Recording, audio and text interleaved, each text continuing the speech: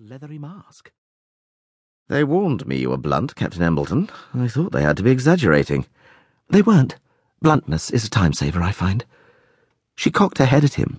Ah, I see you're trying to smile. I promise not to scare your guests by doing that too often. I have an impulse to ask if you need anything to keep you warm. Most of our guests require something in this damp Atlantic wind, though of course the worst of the weather is kept off by our sonar and electromagnetic screens. She snapped her fingers. Conseil? A dustbin-sized robot rolled away from another clump of guests and towards the captain. May I serve you? Falcon, surprised, found himself nostalgically charmed. Hello, little fellow. Are you any use at making snowmen? Webster raised his eyebrows. Never mind. Embleton said, We can get you anything you need, Commander. Most people in these situations ask if I'm liable to rust. I did think of it. Anyhow, I'm sure you won't feel out of place here. She leaned over and murmured discreetly, You aren't our only guest from outer space. Look over to starboard. Falcon made out a group of passengers, tall, elegant. When they moved, metal glinted on their limbs, and even from here he could hear a whir of servo motors. Martians. Third generation. Bigwigs in Port Lowell. On Earth, they can't get out of bed without their exoskeletons, and I'm told that the intensive work done to save you pushed that technology ahead by leaps and bounds. Glad to be of service, Falcon said. Embleton nodded. You may not be very good at smiling, Commander, but you can tell a joke. They took a step closer to the railings around the edge of the deck, and you seem to be taken by our sea sprites. Is that what you call them? Captain, my background is the World Navy, but I'm out of my depth here. Took me a while to figure out that these beasts were mechanical rather than exotic dolphins. Well, there are dolphins around, and all manner of other wildlife. The seas have rather recovered, you know, since the bad old days. No, these sprites are best thought of as wardens, and very helpful to us they are. Come, walk with me. It was a reasonable hike. The carrier's flight deck was a mile long, the passengers had been told, and quilted with hatches that had once released fighter aircraft and smart missiles.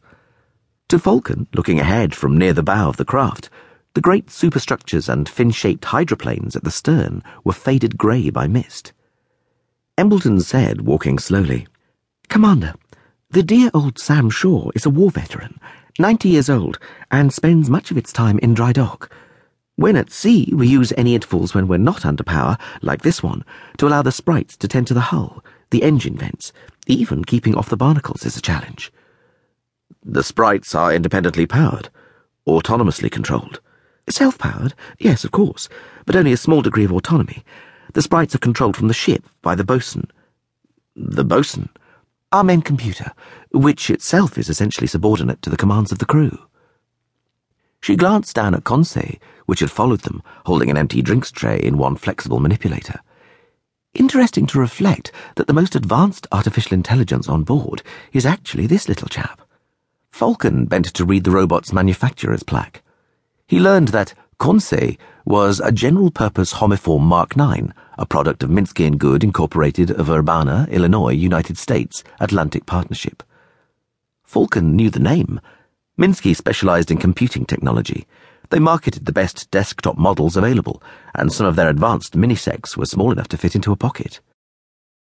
An experimental model, able to take the initiative to some extent, makes his own decisions about which guest to serve next, to anticipate requests, that sort of thing.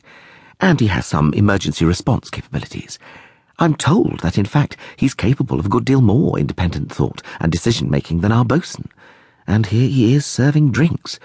But that's the way we like it, of course, with people in charge.